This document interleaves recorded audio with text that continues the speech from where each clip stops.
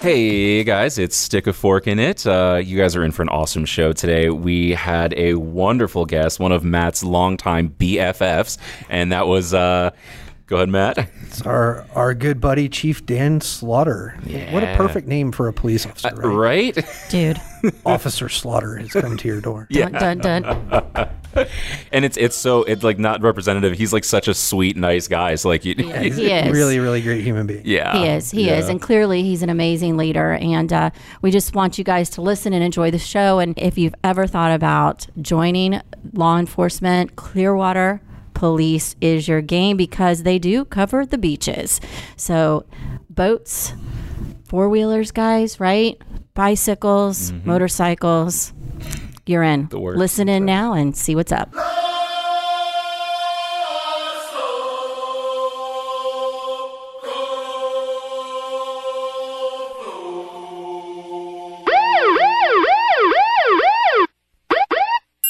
Welcome, everybody. This is a really exciting moment for me. My good friend, Chief Dan Slaughter from the Clearwater Police Department is here with us today. Chief, how are you doing? I'm doing great. It's good to see you again, Matt. Yeah, absolutely. So, in our little podcast adventure here, we like to dive right into the personal stuff before we get into the formal. So, why don't you just take a moment and introduce yourself to the group? Well, sure. I've been employed with the Clearwater Police Department for a while now, but grew up in the beautiful state of Nebraska in Omaha, farm country. Wow. But Good move. Yeah, I was going to say that's a switch. Yeah, it Coming down was. here. My wife is Floridian, and she is, always in love with going to see snow and stuff. For those who grew up in it and lived through snow and had to go to, school and stuff, it's not as attractive to us. But Well, I'm a Floridian, and I so get it. That's Yeah. like my perfect vacay. Yeah. So I'm with your wife. yeah, it's because it's a postcard for you, but it's real for us. But It's like a flashback for you. No. But moved down to Florida. My father was relocated down here for a job and went to Largo High School. Graduated there and went off to college. Went to St. Pete College originally and went to University of Maryland and finished up at USF. Originally started out, wanted to be an aeronautical engineer. It was the Tom Cruise Top Gun era, and it was all about building airplanes. Dude. right? How many pairs of aviators did you have? I had the green flight jacket. I was going to say the jacket. The spiky hair, the whole thing, and the Ray-Bans. Yep, absolutely.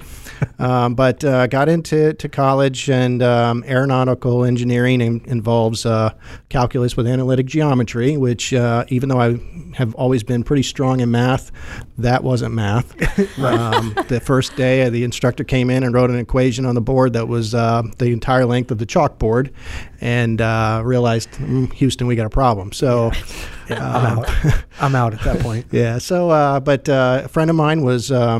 His brother was working for Clearwater Police Department, and he was just getting out of college and said he kind of decided he wanted to do the career. I went and did a ride-along with his brother and immediately fell in love with the job and never looked back and knew that when I made that, when I was exposed then, that it was the job I wanted to do my whole life and just fell in love with the work.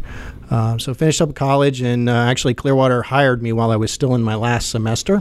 I was attending my last semester. They called and said they wanted to send me to the police academy, which is 40 hours a week.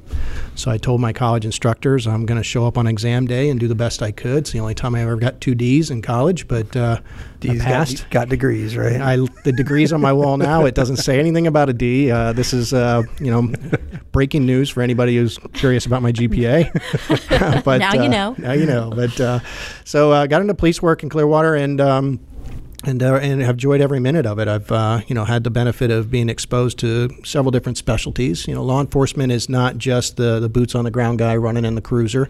There's a lot of things that you can specialize in, and certain areas where you can kind of go where your personal interests are. And my personal interest was more the detective work. Okay. So I moved into the detective work and did the robbery and the homicides and death investigations for a while, and eventually kind of started working my way up the ladder from there. But really enjoyed every aspect. I did another role that I did not want to do. The chief of police at the time, Chief Sid Klein, had said, I think you need to go do this accreditation thing and policy stuff. And who watches a cop movie? Is it ever the accreditation manager and the policy guy? He's not the hero, so it's not the most attractive one. But it definitely prepared me to be a chief. You learned every aspect of the administrative side of the organization, and when Chief Holloway went to St. Pete PD, and I was fortunate to get the call to take the helm at the police department, and I'm so proud to lead the men and women of Clearwater Police Department to the best people in the world, best people. I have to say, as a Clearwater resident, I have to completely agree. We're so fortunate to have you and your team protecting our community and taking care of us. And I was going to ask you, it's nice to have the stars on the shoulders, I'm sure, but what was your favorite thing about being a detective? What was it that drew you to that side of the work? Well, and I apologize to my wife, who took care of all of the huge responsibilities that come with running a home, but I will admit I loved the phone ringing at 1 a.m. and going to work and not knowing when I was going to get home, and it just being fast-paced over and over and over again, and just kind of being on the heels of trying to solve a crime and catch a bad guy or to bring something to a conclusion. It just I think I've made it 37 hours without sleep one time straight. Wow. And just because we were just running on the heels of something the whole time. And it's tough on the family, though, to say, I got to go to work, I don't know when I'll be back, but wow. I'm okay. And that was before the days of where cell phones were prevalent, so you didn't have as much connectivity as you do now. So all right, it was fun. I have to ask, CSI totally and completely made up, mostly made up, or not too far off? I think there is some validity to some of the science that's involved. Some of the rapidness of which they solve things is unusual. Not many agencies have CSI employees that are actually doing arrests and doing the whole enchilada. They're usually just a specialty in itself. But so you didn't have like the take your glasses off and a catchphrase kind of thing when you arrested somebody? No, I didn't. I can't say that there ever was the Clint Eastwood clip or anything I could pull from. But the forensic people are such a vital part of what we do today, and many cases are solved on the heels of a lot of good work by some kind of unsung heroes that don't get the same credit as the law enforcement, the sworn employees. Mentioning. Right. I think that it brings up a really interesting question for me because, we do see the guys in cruisers and the guys with the canine, and we see the men and women who are out there walking the streets and riding the bikes around on the beach and, taking care of the community in a very public way. But I know that for your organization to be as effective as it is, there are a ton of people behind the scenes. So, tell us a little bit about what that looks like. Yeah. And if there's anything that really kind of put it front and center was this COVID-19 emergency that, law enforcement, as far as the officers, they weren't really I won't say they didn't do some brave things, but they're not the only heroes in this response. And our communications staff, just think about not being able to staff that operation in an emergency because there's health concerns. And if you have to call 911 or call for the police, somebody's got to answer that phone first. So it starts with that, non-sworn employee that is highly trained and highly dedicated. Trying to keep the records departments going and the training and all those other functions that we're used to dealing with hurricane emergencies where you kind of shut the thing down for a week, no big deal. Everybody goes home, they hide in their house for a week, and then you kind of catch up. But when this thing was protracted as long as it was, it made staffing a concern, and all those employees are having the same problems that every other citizen is having as far as child care and school and just all those challenges. So not only I think the cops are heroes. I see that every day, but our non-sworn civilian support staff and even the staff in the community. I mean, through this emergency, in my mind, your frontline worker at Publix and Walmart is really the hero. They had to keep those things open and running while the restaurants are closed and there's no other option for food and without takeout or whatever. But it's just that person's working for a very low wage or minimum wage or that's some dedication there. I think we should all as a community be proud of them. Yeah, absolutely. And I think you hit on something that just we felt it here, and I'm sure you did as well. It's a huge leadership challenge when you have all of those different things coming at you. So a totally unprecedented event. You have all of these outside stressors on your team. And it just makes me think about how you and I got to know each other a little bit, which is through the Leadership Pinellas program. I'd love to hear your thoughts on, leadership programs in general, or your opinions of leadership, and how that helps you lead your team through what's been a pretty stressful 5 or 6 months now. Yeah, definitely the uniqueness about this situation is, generally there's a roadmap or a plan that you can pull off the shelf, or even a community that's experienced it. A pandemic of this magnitude hasn't been seen in this country for over 100 years, so there really wasn't anybody that you could call. But with that being said, I think that those are good opportunities for people to rise to the challenge of leadership, and I don't think that me or the Clearwater Police Department was any way unique. I think a lot of people did, and across the entire country. I'm very dependent on a group called the Police Executive Research Forum. I sit on their board. It's a national law enforcement think tank. And Chuck Wexler, the director there, he pivoted on a dime. I'd never seen an organization be so responsive. And he immediately started interviewing chiefs across the nation and disseminating a daily response on what the problems were that people were seeing and how they were adapting to it. So we were all kind of building a plan on the fly, but with the collaboration of the best law enforcement minds across the nation. So that was extremely useful for me. And I've got a senior executive or a command staff team that is top notch. I know you're familiar with Major David Dalton. He's a good friend of yours, yes. and definitely one of the smartest people in law enforcement right now. He is just a wonderful, wonderful asset to the community. He runs our administrative, our training, and kind of the strategic focus of the organization. And my deputy chief, Eric Gandy, longtime Tampa Bay family. I mean, his great-grandfather's built the bridge. That's why it's named what it is. He is just a heavy operational guy. So, and then I have two other command staff members. We're just all 5 completely different personalities. We wouldn't agree on what color the sky is, but when it comes to troubleshooting and coming up with opportunities and options, I like to think I'm kind of a servant leader. I get ideas, I evaluate those ideas of what my principles are and what I think needs to be accomplished, and then I pick one. I'll joke around sometimes and say you're either the Captain Kirk where you're flying by the seat of your pants, or there's Jean-Luc Picard, the Star Trek, who kind of gets options and then picks one. I'm probably the Jean-Luc Picard, and Eric Gandy is the Captain Kirk, and together we complement each other, and the whole team just works really well together. There was a lot of just anxiety with your staff you had to deal with. That really was, in my mind, the biggest challenge, because we didn't have a lot of people getting sick. We didn't have all those kind of issues. It was just the same. I got to go out and handle this call. Am I going to get sick? What's going to happen if I do get sick? And, how to take it home to my family and all those kind of things. So we did more communication with our staff than we ever did before through conference calls and video calls and emails, and just tried to, reassure them that, we got this. And we did. This podcast was made possible by the innovative thinking and the funding of Feeding America, a nationwide network of more than 200 food banks that feed more than 46 million people through food pantries, soup kitchens, shelters, and other community-based agencies. Yeah, it seems like that diversity of thought is really critical. We've found that here on our senior leadership team. We have 8 very different perspectives and very unique people that, again, probably wouldn't also agree on whether the sky is blue or not. But, our team does a great job of the same thing, of bringing all those opinions together and saying, what, here's what we know, here's what we think, and here's what we want to go. Here's where we want to go, and then working together to get there. But in a lot of ways, that only works when you have a foundation that you share.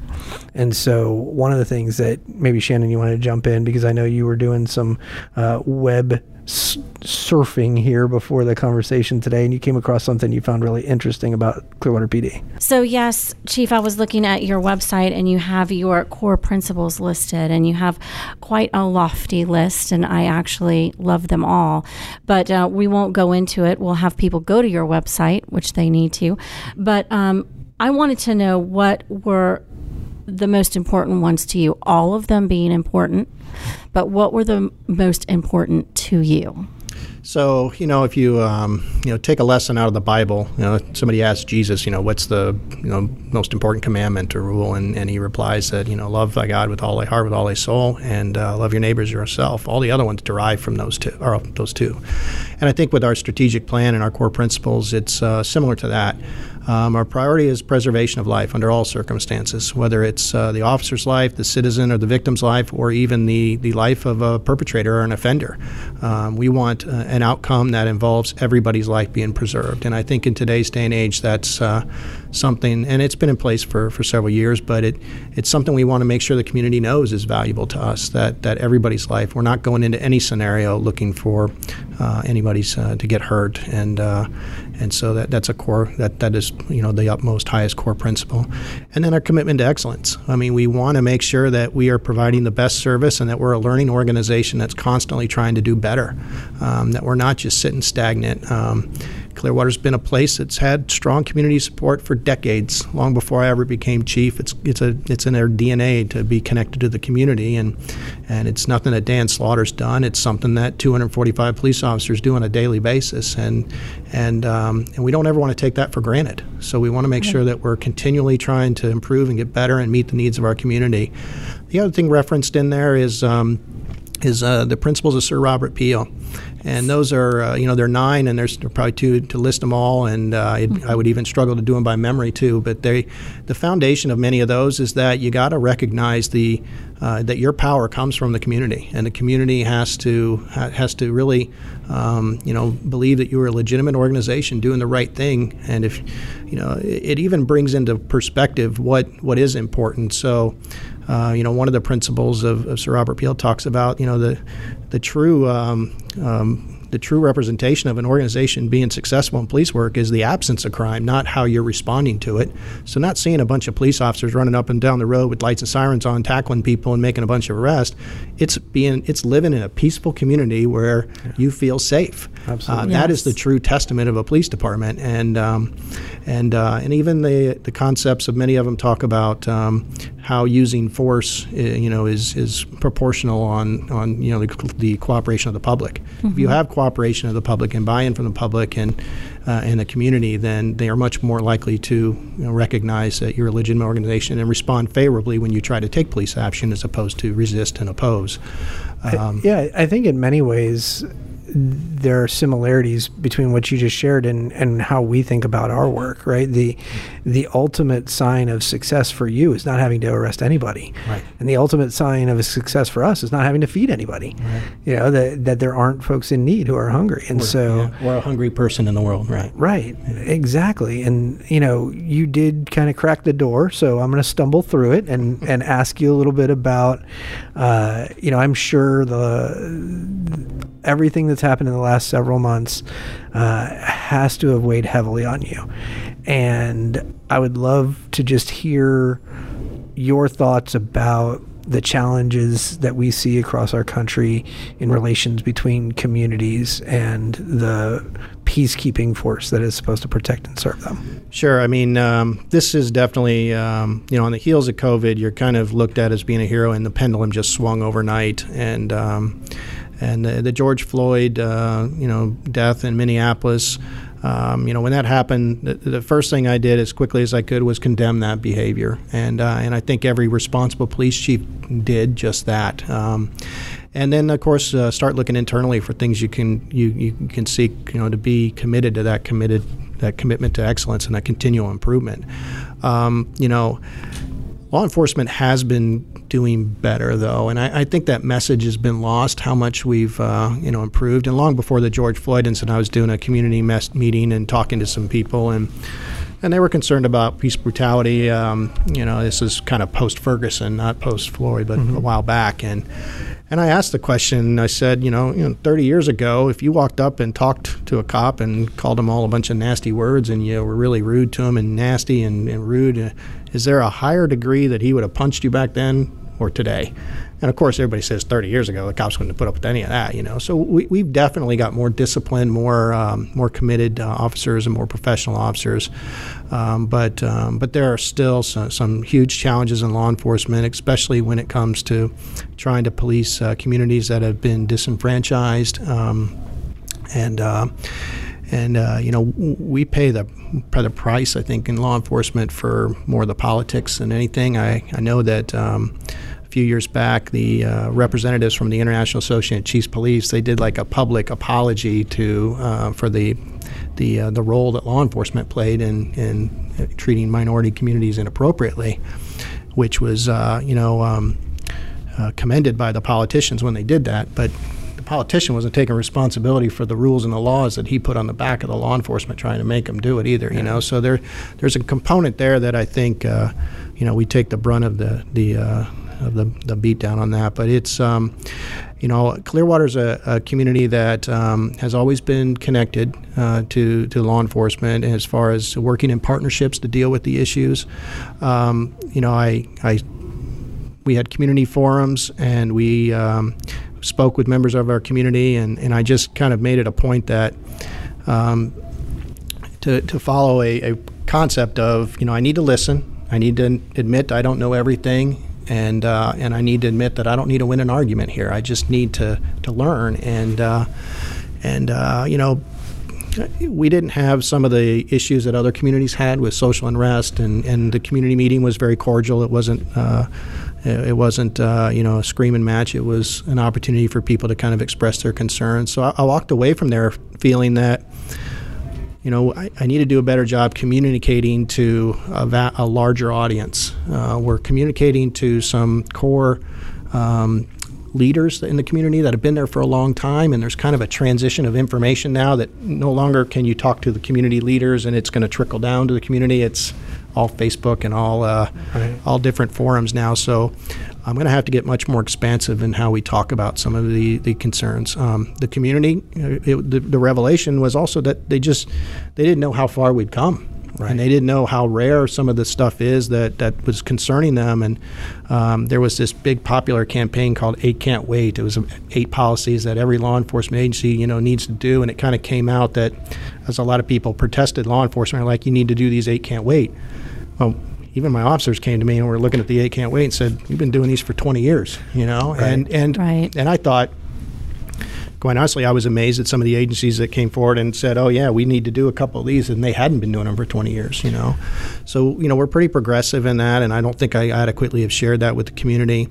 Use of force in Clearwater is very low. We make 5,800 arrests a year, and we use force 175 times. 125 of that is just kind of having to deal with somebody bracing and tensing, not all the other weapons and stuff. So, right.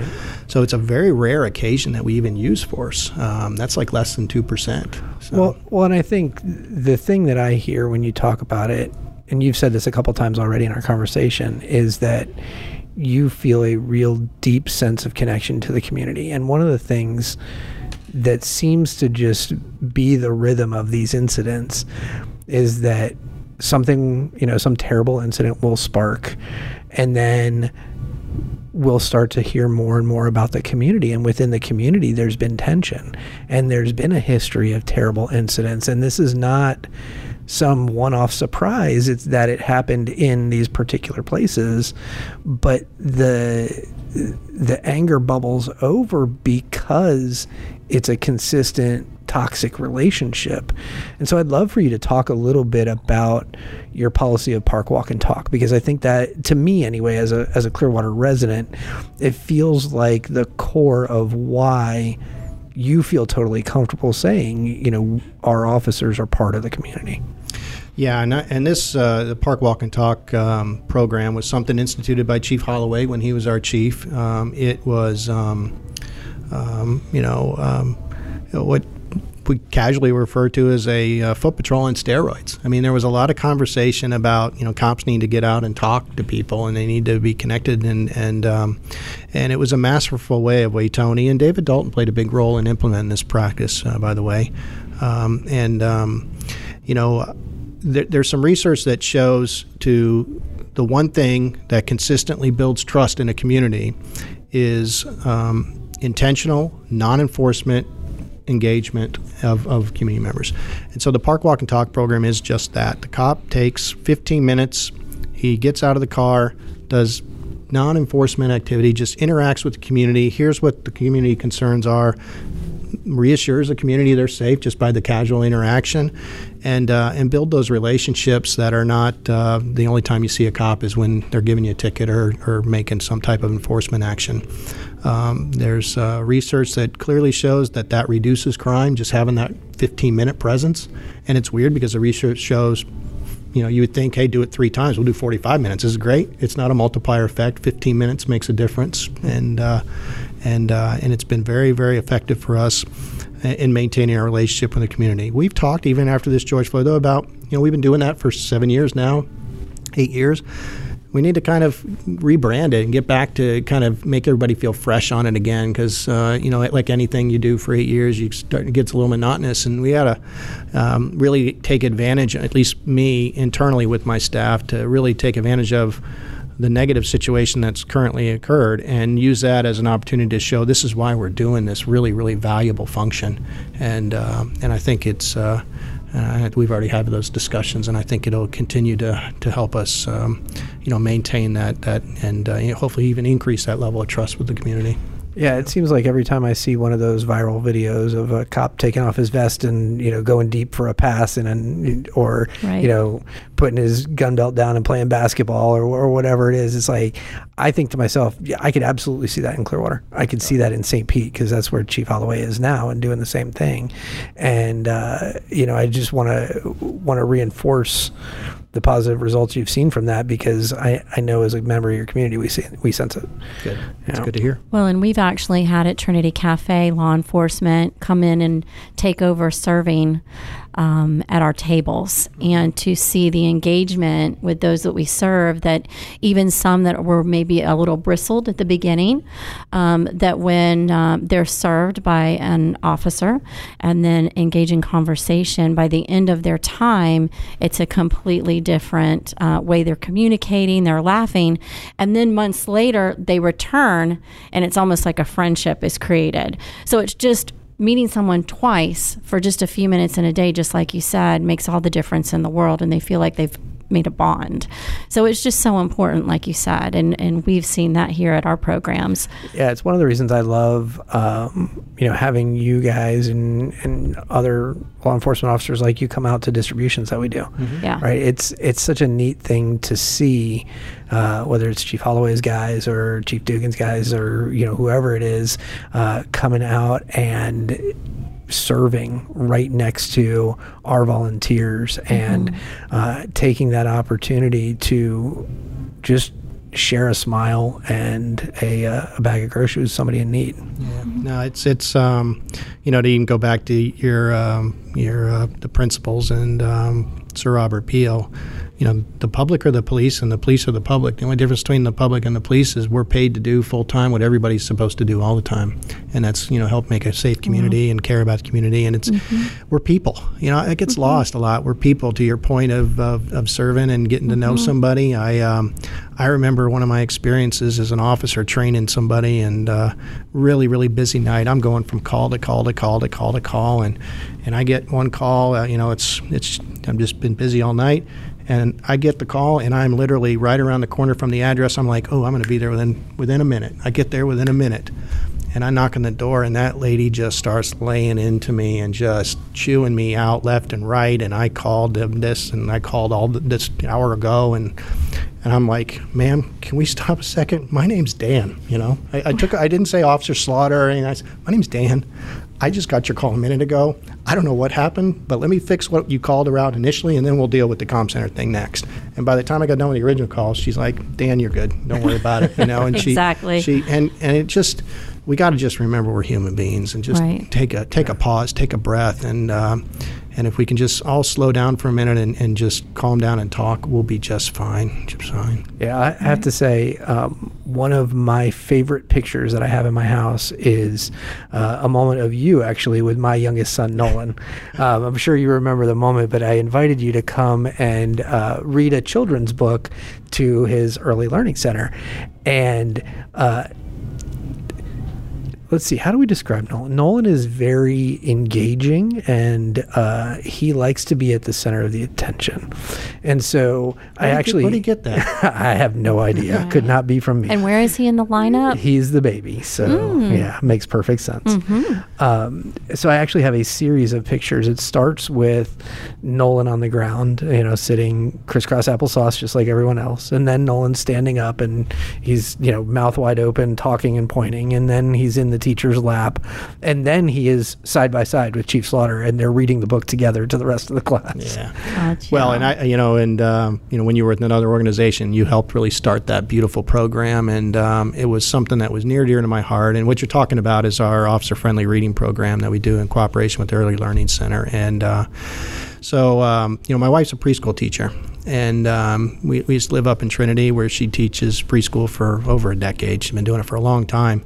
We couldn't go to a restaurant without Miss Holly, and some kid running up and hugging her. And so I remember, that's the relationship I want to have with the kids in our community, so that when they even grow up too, that we have those long-standing relationships. And lo and behold, Matt comes with this great idea for us to partner with some people, and once a month, an officer is has adopted a daycare center and goes and reads a book to the class and builds that relationship that hopefully lasts decades. And that, going back to the COVID thing, that's just been kind of a sad that we haven't been able to have the opportunity to do that with all the shutdowns and such, because being a chief's not a bad job, but it doesn't have, some days are not as much fun. And there was one thing that always re-energized me, was going and seeing the kids for an hour, reading a book, and just kind of remembering what the world's all about. So you guys should do that on your Facebook page. Yeah, we should video live stream a couple. You should, yeah. Right? Yeah, but then if I stumble with a kid's word or something, then I look like a dum-dum. But yeah, but that goes back to you're just one of us, that's man. True, that's there true. you go. I always find it difficult with the bifocals to line up the book. Get the big print. We'll be okay. No, that'd be great. Yeah. Yes, it is so neat to see officers of all shapes and sizes and colors and ages interacting with 4 and 5 year olds, right? There is nothing that equalizes people more than having to engage with a 3 or 4 year old, and it's a really neat thing that you guys have continued for years now. And I know how much your organization loves doing it. And I have to say, when we pitched that concept to a variety of different law enforcement agencies, you came out of your chair. You were, yes, I didn't even finish my sentence, and we're doing it. I can't and don't want to make it mandatory, but I know I won't have to, because I'll have a ton of officers. You tell me how many locations you want us to be in, we're there. Yeah, I think we had 20, and then we ended up with more volunteers than we needed, and I had to have backups and stuff. So it was a good, it was a great moment, and it still continues to be just one of the programs that I'm most proud of. Yeah, and it makes me think about your comment earlier about it's not always fun to be the chief. Sometimes you have some rough days, and that's, I'm sure, true for everybody up and down the line who wears a badge. But there are some, I would guess, and I'd love to hear your thoughts on this, that there are some things that make a good law enforcement officer, and there are people out there who are considering that career. What advice would you give, or what traits do you look for? Yeah, great question, because this has even come up in, how do you create an organization that kind of has the organizational culture that we have at Clearwater, and we've always been very careful on the type of people we select.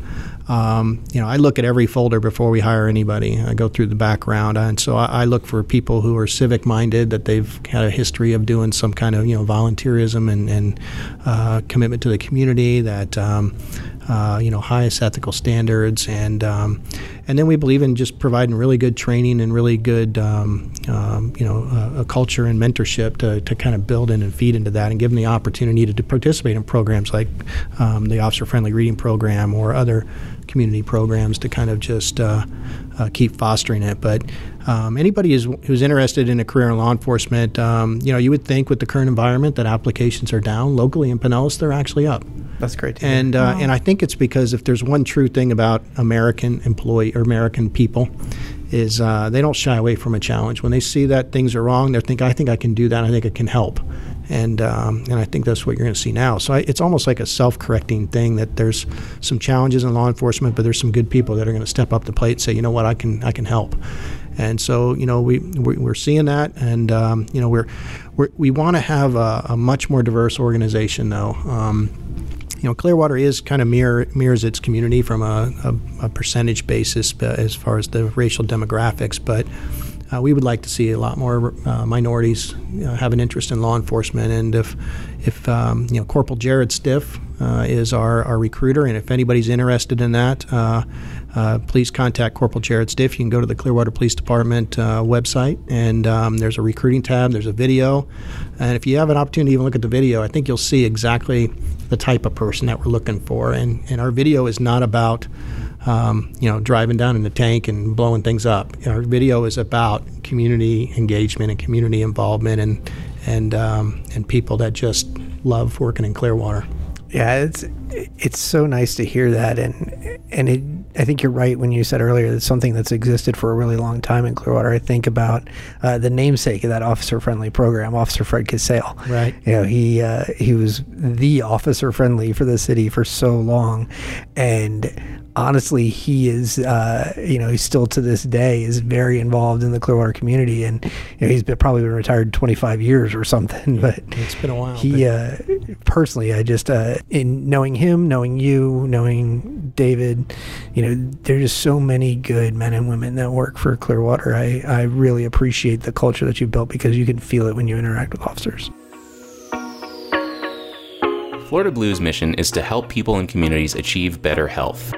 In partnership with Feeding Tampa Bay, their collective goal is a hunger-free Tampa Bay by 2025. How will we do that?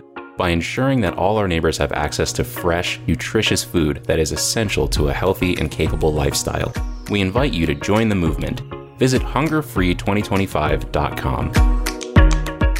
Well, it's kind of, maybe to turn the tables here, I got a good opportunity to have a tour today, and I felt the same culture out here as I saw many, many people volunteering. I mean, how many volunteer hour? How many people do you got volunteering here? In a typical year, we'll have about 40,000 folks come through and volunteer, whether that's here on site or at our mobile distributions like your team does. And it's, I love to hear somebody say that, because it's important to us. Just like you have your core principles, we have our values as well. And it's something that we work really hard. Even if somebody only engages with us for 4 hours in a volunteer shift, we think they're going to walk away knowing what we value and who we value. And just like your organization, Feeding Tampa Bay is of the community and for the community.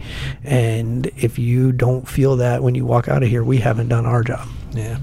And I know when this COVID thing started and it got to the point where they shut down the economy, I remember being completely terrified that we were going to have community members, because we're a service-based economy, so a lot of people are living paycheck to paycheck, and I know from my job the need is great prior to that. Yeah. So I see it being significantly exaggerated in the midst of the emergency. So I got to imagine you guys were double pumping and do much more than you usually do. Yeah, absolutely. We still are, and I think not only did the need for our work just explode, and just to give you one number that I think exemplifies that, we're doing these mega distributions now, 7 or 8 of them a week around our 10 counties, and early on we were doing some surveys of folks who were coming through the line, because at Tropicana Field we were seeing 1,000 or 1,200 families come through in need of food support,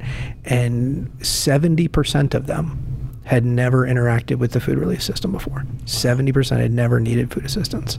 And, I think the thing that is so important for us in terms of getting the message out there is that even though it seems like the medical side of things is starting to wane, starting to calm down a bit, the economic impact and therefore the need for our work is only just beginning. Our calculations tell us it'll probably be another 18 months of elevated need. So we went from 4 or 5 million meals every month to now we're well over 8 million meals a month, and we don't think that will subside anytime soon. Well, I mean, please, some way share it with your staff and just the you guys have filled a void that the community can never thank you enough for. Thank you for that. And now I'm going to make a really totally out of left field transition here that does not go along with the flow of our conversation. But you said something that makes me think of a different question. You said we're a service-based economy, and one of the things that I didn't originally know about the Clearwater Police Department until I started hanging out on the beach was that you have officers out on the beach. Clearwater Beach is part of the city of Clearwater, and that's got to be an interesting tour of duty. So, Clearwater is, as far as geographically from the police department, it's broken up into 3 different districts, and the beach is District 1. And as it should be. That's right. Yeah, it's the smallest one. It's the smallest.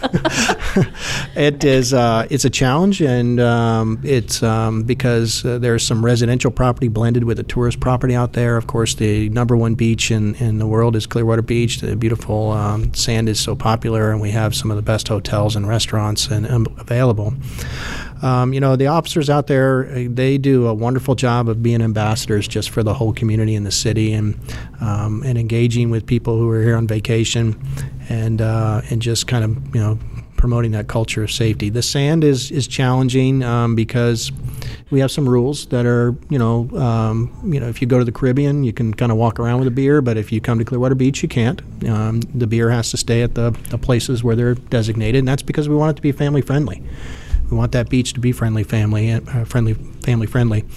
and so we have officers that work out in the sand and interacting and trying to make sure that a lot of that family friendly atmosphere is being maintained. It's a challenge with traffic out there. It's Yes, one way on, one way off. So that roundabout, and it can create a little bit of frustration and with some people. But crime is relatively low out there, though, for the most part. It's a kind of occasional theft issue. Don't leave your phone on your beach blanket. I don't know how many times I got to try to explain that, but if you went to the Bucks game and put your phone on the seat and walked away, you wouldn't expect it to be there when you got back. Don't do it on your beach blanket. Right.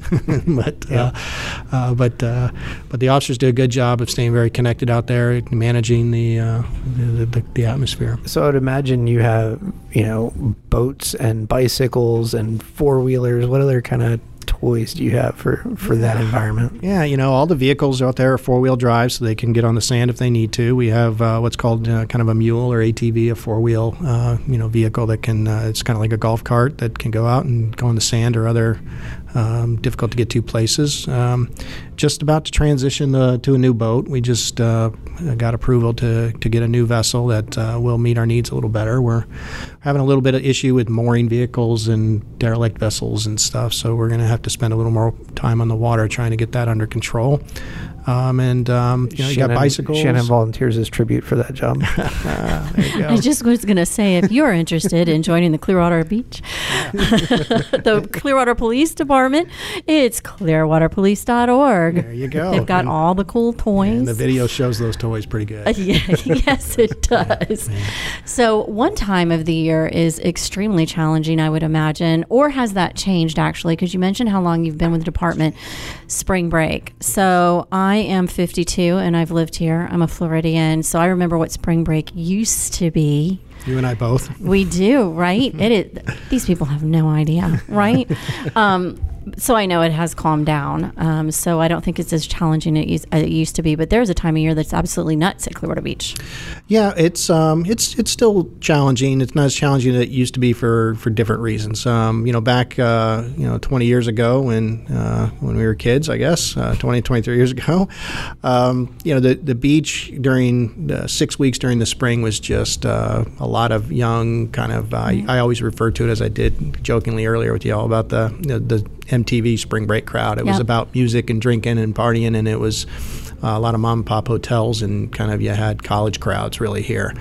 That's really they still get some of the college crowd, but it's a lot more families than it was before. We have the hotels are a different type of hotel than we had before, so it's attracting more of a interstate travel or interstate or intercoastal.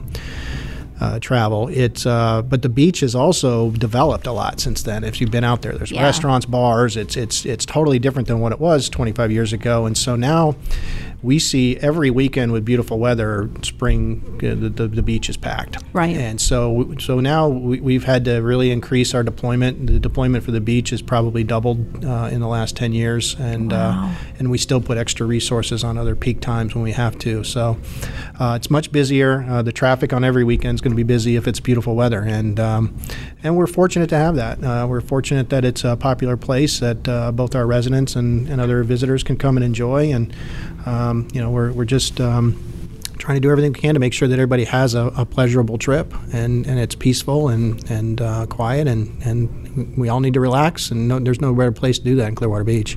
Yeah, as somebody who grew up in the area and spent a lot of time at Clearwater Beach, I used to know every single place where you could find parking and not have to pay for it. And one by one over the last decade, well, probably 20 years, those have disappeared. And, the laundromat that used to have the underground parking is gone. And the mom and pop hotels where you knew the 3 spots they never charged you for were, right. All of that stuff is gone now. Yes, it is. Yes, it is.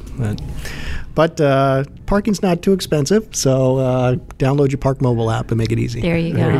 And I know people are really very thankful that the beaches are back open and people are honoring social distancing and the restaurants are being responsible. So I know people are very excited to be back out there again. I have kids who are going there all the time.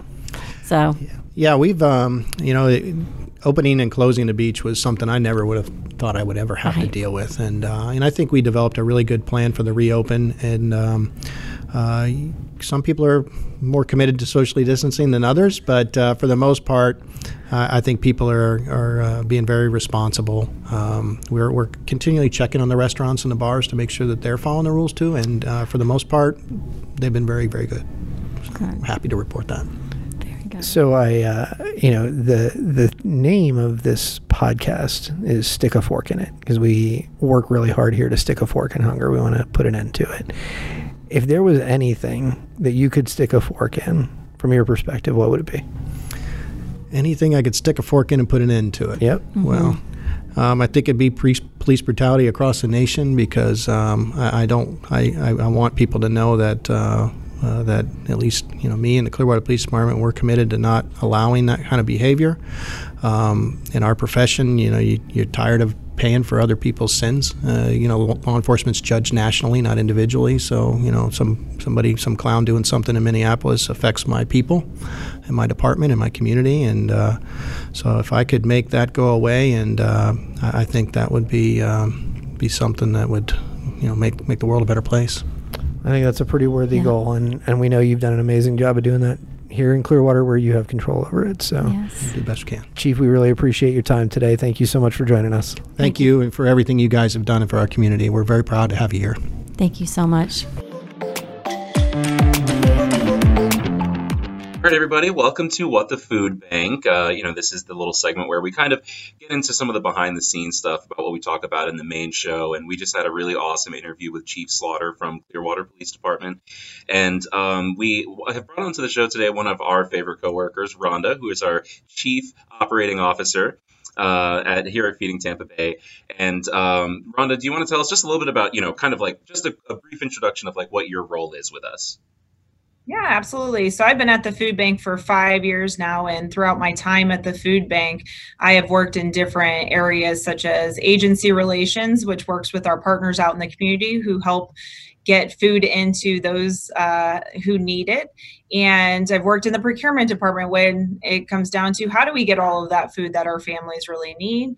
In my newest role, I've become the Chief Operating Officer, and it's how do we manage and get that food out to the community too. So right now I oversee, when you think about food banking, I oversee all things food in and food out and how we manage it in the process.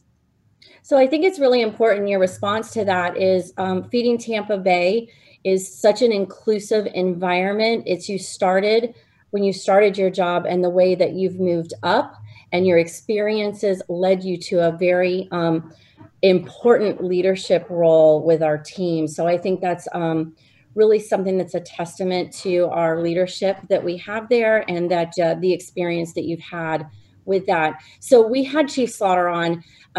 We encourage everyone to listen. It was amazing. Of course, we know that, our law enforcement is a bit under the spotlight, and he was very enlightening on that. And we just want you to help us understand how law enforcement has such an amazing role with Feeding Tampa Bay and how our operations work best. Well, I'd love to start with my favorite story of how we really, in my personal view, started getting connected a little bit deeper with our law enforcement. When Hurricane Irma happened, I was working on distribution in one of my previous roles, and I received a call from Chief Holloway. Chief Holloway of the St. Pete Police Department has been such a wonderful partner to us throughout our journey the last few years, and I'm sure prior to then as well. But what was really nice, he reached out and said, we have people that are in need of food. Power is down right now. How do I get them connected to the resources? I would say within probably 24 to 48 hours, we had a mobile pantry up and running out in St. Pete. So that's kind of where our story began, that he reached out and said, hey, my community really needs something. How do we get them the services that they need? And, Chief Holloway is one of my favorite people to work with because of his dedication to the community as a whole. I think oftentimes we miss that piece, that they're really trying to connect people to different resources, and they can really take a step back and look at it holistically and say, this is what my community needs. And I think that moment that he reached out and said, Feeding Tampa Bay is the food relief organization that's really going to help us connect people to what they need. That just started a wonderful relationship between, Feeding Tampa Bay and law enforcement. So that's probably my favorite story to start with. But since then, it's obviously grown. Every single month, we continue to do a distribution with the St. Pete Police Department and Tangerine Plaza. So we've continued to build that relationship, and that initial crisis that happened with Irma has evolved into a relationship where now we're working with them weekly at one of our mega pantry distributions on Saturday at Tropicana Field. Right, which I'm actually heading to myself. That's one of my favorite places to be, is that Tropicana Mega, connecting with those that we serve. So basically, we have police on site at our megas and our mobiles. What is the reason for that? So one, we obviously need to make sure we're doing right by the entire community, that we're not congesting up traffic, that overflow is not impacting other folks who are trying to get to their destination as well, because that can create a domino effect. And we obviously want to keep everyone safe on the roadways. I think the other piece of it is we really want people to see how much that relationship between the food bank and the police department, that we're all there for the community. And that is the most important thing. We're all in this together to help provide those resources to our families that need it. And just that relationship is important for everyone to see how important that they are to us and that we are to them. It's been really amazing to see how our relationship has grown with especially the Tampa Police Department at the mega pantries. We started HCC, Hillsborough Community College, on Saturdays back in April. And, we envisioned, we're probably going to serve around 1,000 people. Well, that location has now grown to 3,500. And we would not be able to continue at that pace if we didn't have the continued support of the Tampa Police Department and the mayor too as well. So I think what has been really nice is we built relationships with them. We know them on, a name by name basis, and that they see how much that need is out there, and that we're working together to create solutions for the community, that it's not just one of us. Like, we need the police department just like they need us to be out there and helping feed the community. So it's nice to see them out there helping with traffic and answering questions. And I think they've gotten to know a little bit more about our business, and the other way around too. How do you deal with certain issues? So those relationships have really done a nice job in blossoming over the years. I've been to a few of the mega pantries to take photos and stuff, and it's really interesting, talking especially to the people on our team who are in charge of coordinating them, like Nicole Oswald, who is one of the main heads of of some of the mega pantries. And she was saying, we were talking about how at HCC originally, like the first week that we did it, the line of cars was like all the way down Dale Mabry, and we did our best, But she said how when we first brought in the Tampa police, they were like, "Oh, well, don't you know about the snaking pattern?" And she was like, "The what?" And they snaked the cars through the parking lot, and all of a sudden, we majorly cut down our footprint. And then another, one of our employees from agency relations, Scarlett, was out there counting cars as they came in to keep track of everyone. And, she was going to be out there for hours. And one of the officers, was like, "Scarlett, do you want a seat?" And he just pulled like this little fold up chair out of his trunk and like walked over and gave it to her. And she's like, "Oh, you saved my life." Like, just lots of little interactions like that are so great to see. Yeah, I would also share that, when we talked about the snaking patterns and things like that, we really worked together. So we went out there, we had a plan, it worked well. They're like, "Hey, you guys are doing a great job, but let's think about this differently." And that feedback back and forth. Now they know it's a well-oiled machine. With our work together, though, that made it possible. It made us possible to be able to serve 3,500 every single Saturday. I mean, that's phenomenal. Every Saturday. It's not just a one-time thing. And just working through any challenges and the trust that builds too, that we're doing everything we can, to help you, to help us. So I think that's really, it's been really cool to see. It's been cool to build relationships with the police department. When we know it's Officer Stanley's 50th birthday and we can give him a shout out, it's always great. So that was, it's just been a really wonderful relationship to have, I have to say. So another thing that we wanted to touch on as well is we always have warm and wonderful people throughout the 10 counties that we serve that want to do their own food drives or distributions. And we support that 100%, but we want to make sure that they know what that entails. And one of those key pieces in distributing food is having our law enforcement involved. Can you tell them exactly what it is that they need to do? Of course, that we're a well-oiled machine. We do 6 mega pantries, over 150 mobile pantries per week, and somebody wants to do this for us. Who do they need to call in their area to help support that, besides reaching out to Feeding Tampa Bay for us to help guide them? Right. I would say when you are talking about food drives, you need to kind of look at it in two ways. I was out at the store the other day wearing my Feeding Tampa Bay shirt, and I had someone that said, "Hey, I'd love to support my local community and I have food I'd love to donate. How can I do that?" And so when you have different conversations with people, you kind of gauge what kind of level are we talking about. So this individual was talking about, how can I personally just contribute to, do I need to go all the way to Tampa? And I shared with her, you can also donate to local agencies. If it's a smaller donation, you don't want to make the trip up to Tampa, that's completely okay. We have over 500 partners in the 10 counties that we serve. So if it's a small scale, we can definitely connect people to different agencies if they want to do a food drive, or they're looking and going, "Hey, I'd like to, shop for some groceries for my neighbors."